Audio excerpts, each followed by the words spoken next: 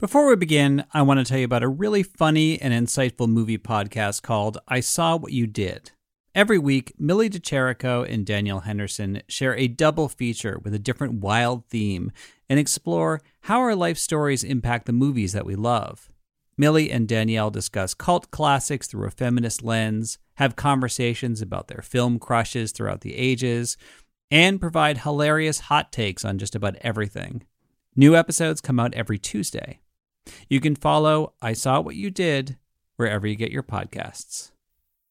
The Moth is a great podcast to hear true stories told by people from all walks of life in front of live audiences.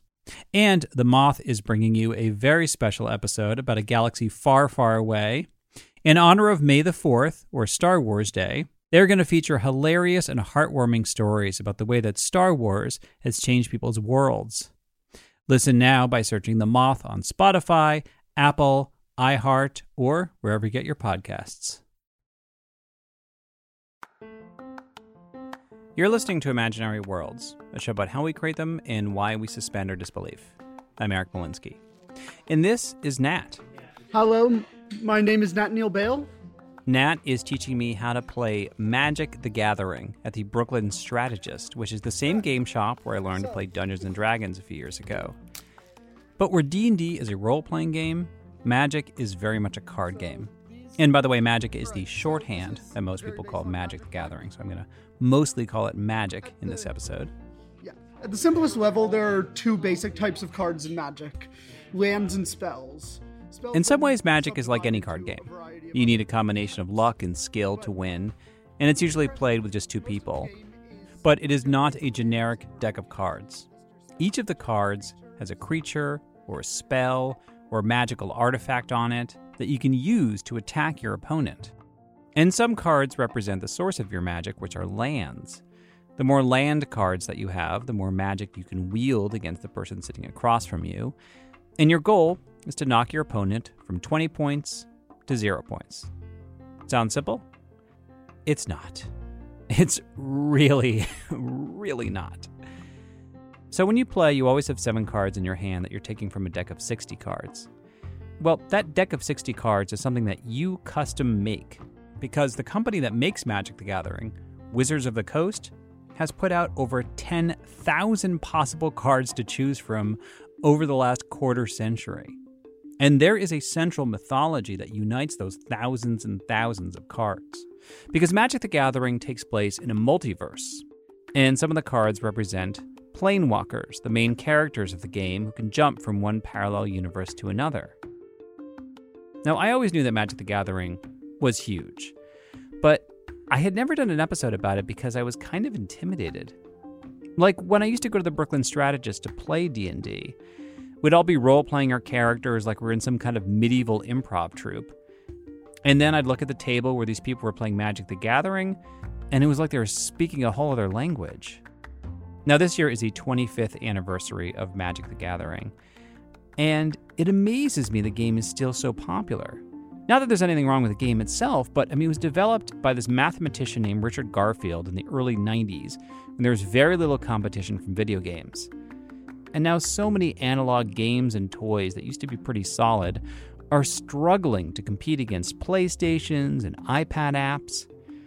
And Magic does have an app, but the handheld card game is still the main focus.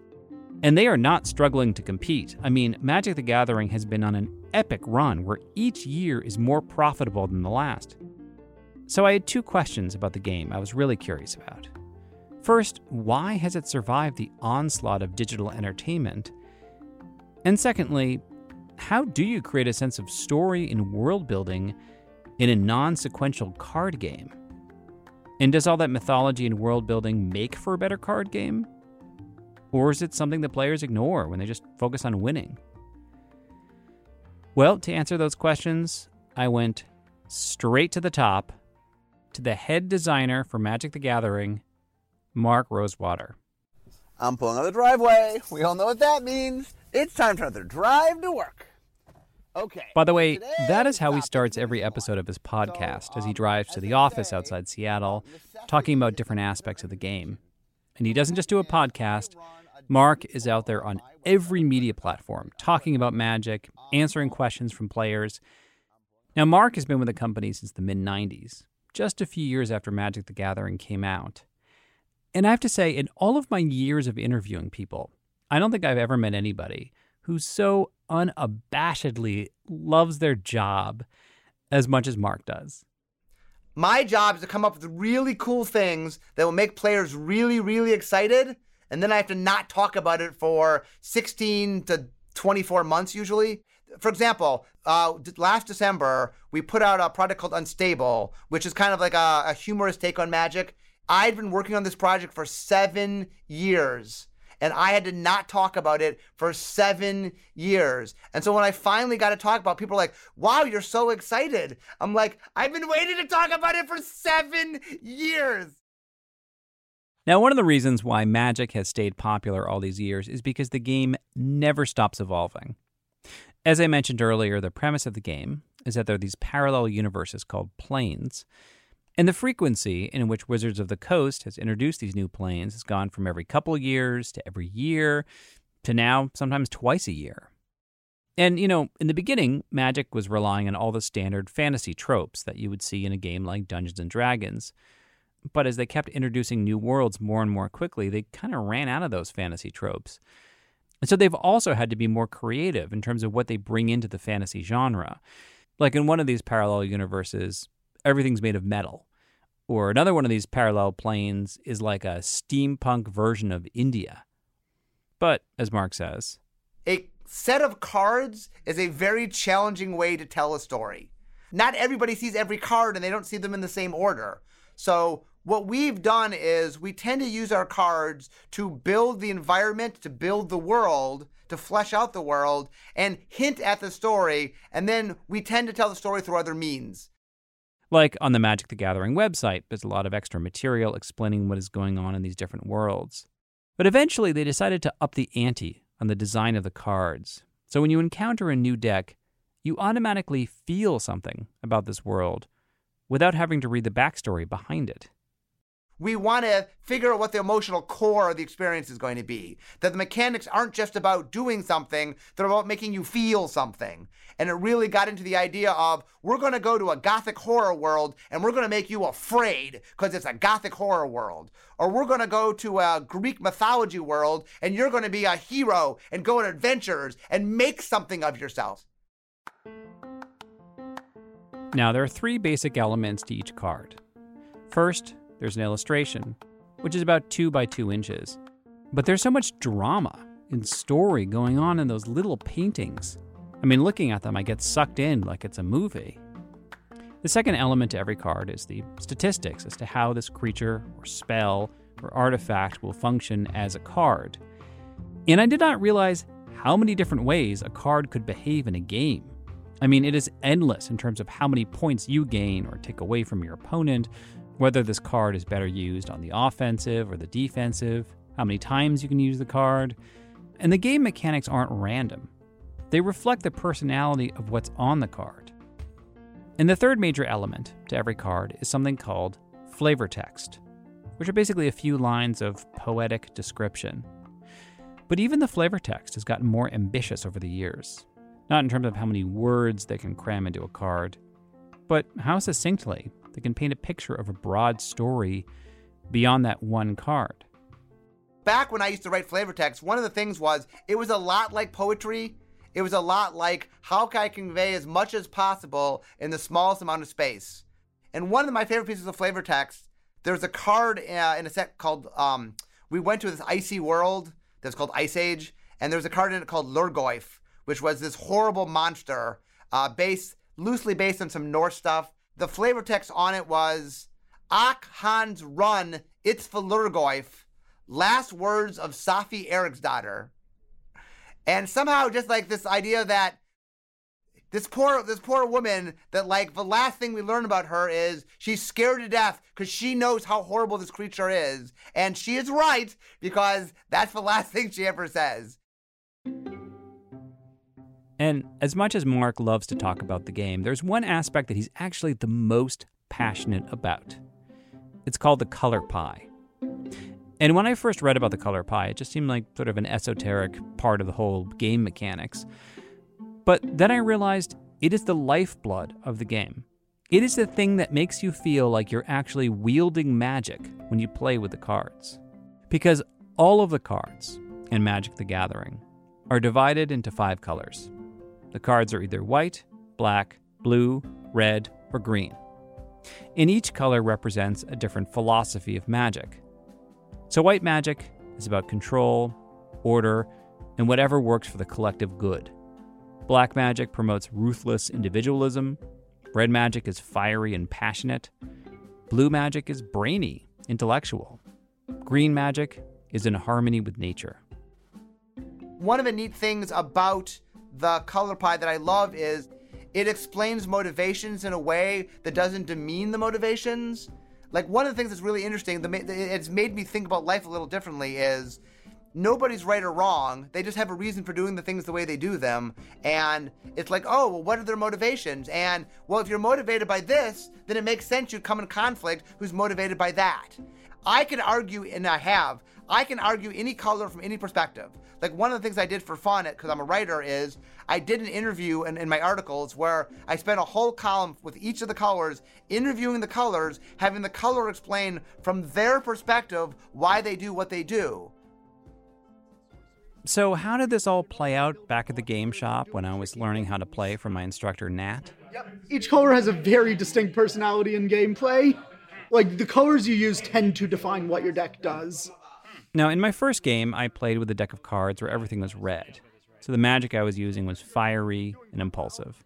And that's my natural instinct when I play games, which is why I often lose, because going on impulse is my downfall whenever I'm supposed to be thinking strategically. Meanwhile, Nat was playing with a deck of black magic, which is all about sucking away your opponent's energy and using it for yourself.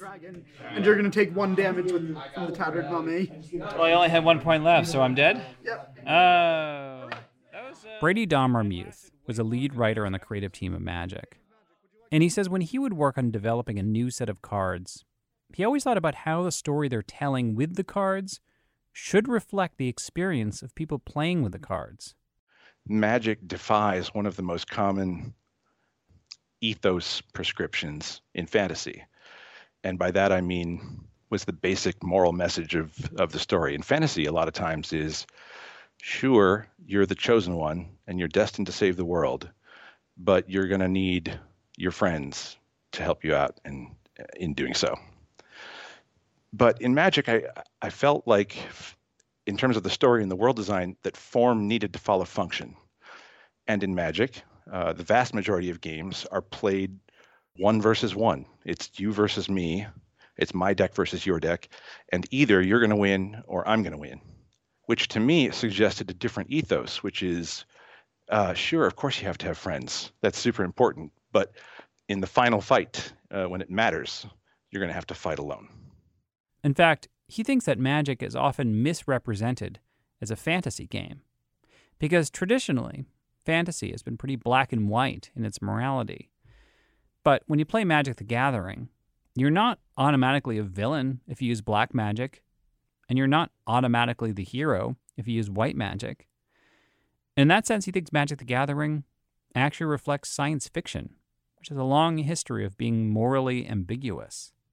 Mark Rosewater and I have talked about that many times, about how Star Wars is a fantasy story in sci-fi clothing, whereas Magic is a sci-fi story in fantasy clothing. So, like, right now... Back at the game shop, I used red magic, and I lost. So I started using a deck of blue cards, where the spells and creatures are brainier and trickier. And by the way, when you play the game, you actually can play any combination of colors, but since I was a newbie, Nat felt that I should just play 1 color at a time. And when I switched from red magic to blue magic, I couldn't believe how differently the cards worked. And I felt like I was relying on a different part of my brain. And my teacher, Nat, had also switched from black magic to white magic, and I felt like I was playing against a different opponent. I feel a little overwhelmed right now. I know. I'm sorry, Magic can do this. No, it's fine. It's just like there's so many, every card has so many levels to it. Yep, it's all good. This game takes a long time to learn. It's a very, very complex game. But that's when I realized how story can come into this. Because to be a good Magic player, you need to know why your cards behave the way they do. And to do that, it's really helpful to go on the Magic website and read the lore behind your cards. One of the pushes in the stories in the last 5 years or so, I believe, was to make the cards reflect story events more aggressively, so that just by playing the game and watching what the cards do, you can effectively learn how the story went. In fact, online, I found that some Magic players had created fan art where they imagined, what if Harry Potter or the Marvel Cinematic Universe were cards in Magic the Gathering? And these characters that we know so well, like Harry Potter or Thor, it's kind of cool to see how they could be condensed into a single card and summarized with an illustration, a bunch of statistics about their strengths, weaknesses, and powers, and a few choice lines of flavor text. But when he was working on the creative team, Brady Dommermuth always kept in mind that Magic is not a movie or a book reverse engineered to be a game. It is, first and foremost, a game. One of the challenges for me in designing Magic Worlds, one of the reasons why I undervalued plot, is because I think that plot and games are not friends. Your ability to self-direct, your ability to make the choices that you want to make, your ability to explore the world how you see fit, or to choose the cards for your own deck, or to decide how you want to win the game through finesse or through stealth or through brute force. Those are super powerful things, and plot subverts autonomy. And I learned in my second round of playing the game that this blue intellectual Magic was a good fit for me. I avoided all my worst impulses, and I became a better strategist. In fact... But we also have this issue of I take 8 damage from Sphinx of Magosi to my 2 life. So you're dead? Yep, a little bit. Wow. So game over then. Yep. Oh my God, I can't believe it. Yeah, I'm definitely quitting at the tie. I'm not going to go for 2. I'm not going to go for best of 3. But Magic's evolution has not been entirely smooth. The game has hit some growing pains. Liz Leo used to work as a graphic designer on Magic the Gathering, and this was a dream job for her, but it also meant a lot of scrutiny. When I had millions of people see my first expansion symbol or my first card frame design and then consequently complain about what they didn't like about it, I had to remind myself that millions of people were playing with this thing I designed. And yeah, some people are going to be vocal and not like it, but it just shows how much they care about the game that they're playing. But I can't sugarcoat it either. I mean, there are certainly some toxic players, and Wizards has banned them, or at least been working on their terms of service in terms of what they can do. Now, overall, Liz loves the Magic community. She even went on a Magic cruise once. But then she has moments like this, where she once went to an event and sat down to play a game. The guy across from me while we were drafting asked how I got into Magic. And I thought that was a nice question, and I responded and told him the answer. The answer is that she learned to play from an all-female group called the Lady Planeswalker Society. But the guy didn't seem to care. He just said, I didn't think girls were into Magic. And that was the end of the conversation. What a small, innocuous comment. Like, in his head, he probably didn't even think it was anything, but I still remember it because it just made me feel even more a little bit like, wow, should I not be here? And that when you're already playing a game where you have to be 100% on your A game in terms of your mind and strategy, it can be a hurdle to overcome. As sci-fi fantasy spaces have become more inclusive over the years, there's been an ugly backlash. In video games, the Hugo Book Awards, cosplay, Star Wars fandom, and a huge community like Magic the Gathering has not been immune to those problems. But that said, the game has always gotten praise, since the beginning, for having diverse characters on the cards. But over time, the creative team realized that they needed to be even more inclusive. Ali Medwin is an editor and designer who mostly works in Magic's digital division, and a few years ago, an intern came up to her with an idea. What if they created a trans character for a new deck that they're working on? I realized this is what we want representation to look like. This is a pretty natural flow. Like, this is not shoehorned in. This is not tokenized. This is a natural extension of already established things about this setting. They brought the idea to James Wyatt, who was a senior creative designer on the story team. And this turned out to be a personal project for both of them.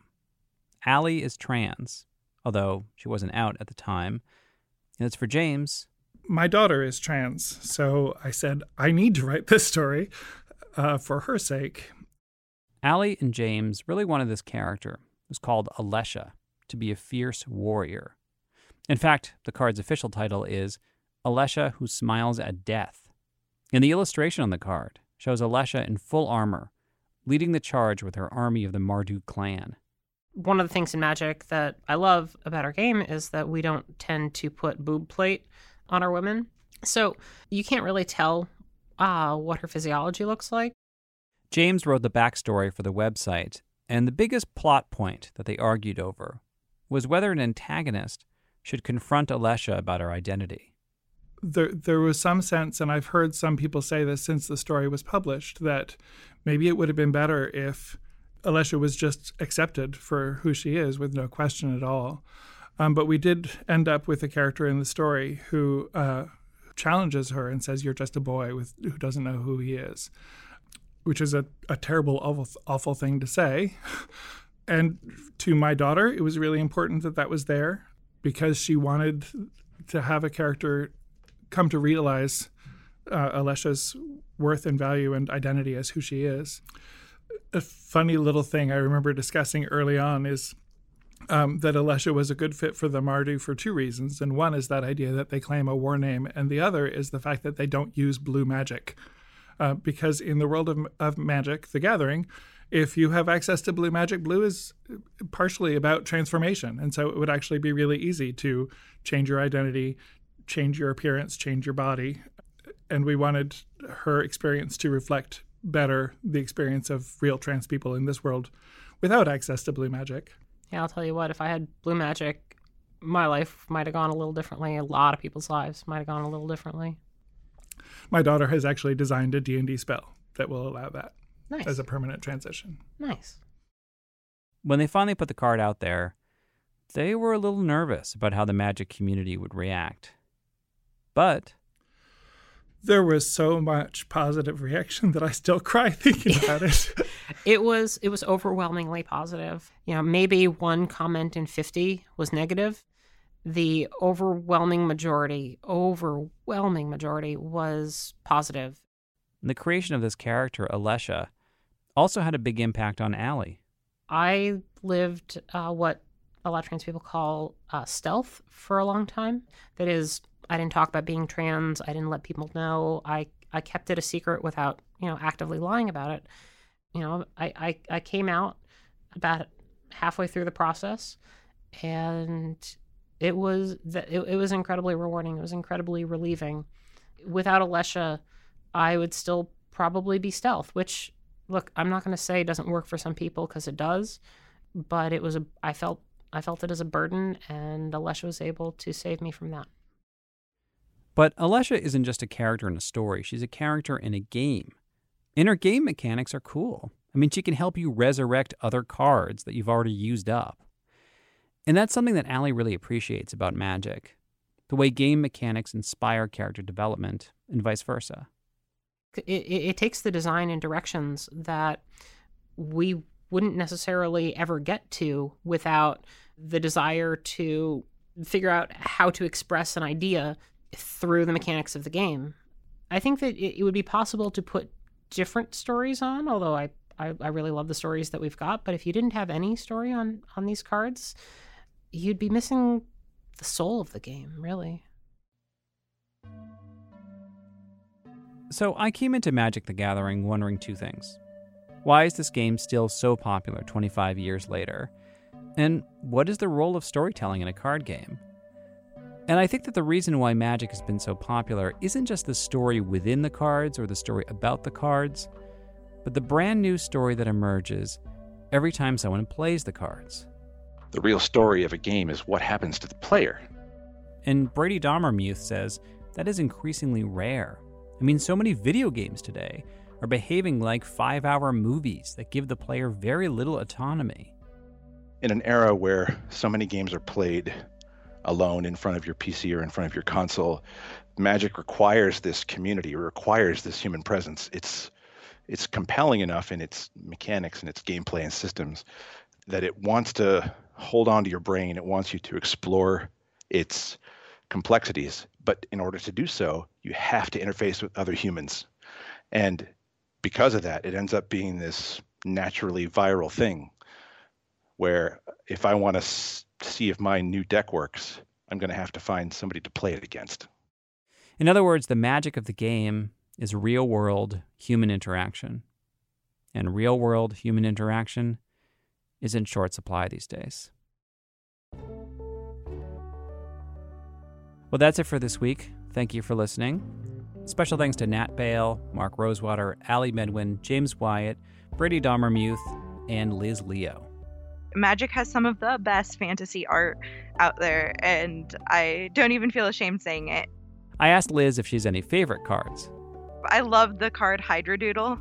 It's this Hydra, but it's also a poodle, and all the heads are off doing weird, crazy things, and the flavor text is less housebroken than housebreaking.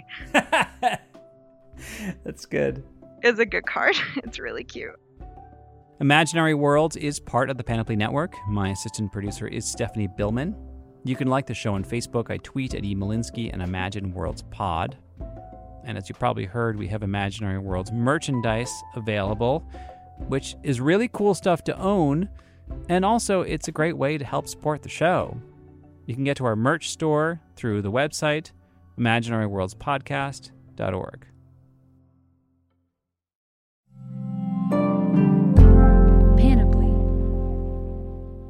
Welcome to a journey into the heart of the Texas Renaissance Festival, the nation's largest and rowdiest celebration of medieval fantasy. But what lurks beneath the facade of tights and turkey legs? Well, we dove deep into the empire to uncover a history marred by mystery and misconduct, murders, assaults, and other crimes that tarnish its legacy. This isn't just a fairy tale, it's a cautionary tale of power, fantasy, and the consequences that follow when they all collide. Search for Crime Waves Renaissance Texas on Apple Podcasts, Spotify, or wherever you're listening now. In the 1970s, John Todd burst onto the evangelical scene with a shocking tale. He claimed to be a former witch involved in a then unheard-of secret organization called the Illuminati and urged Christians to prepare for a violent world takeover. First of all, the number one weapon in everybody's home should be a 12-gauge pump shotgun. Hear the amazing story of one of the originators of the modern-day conspiracy theory. From Magnificent Noise and Sony Music Entertainment, this is Cover Up, the Conspiracy Tapes.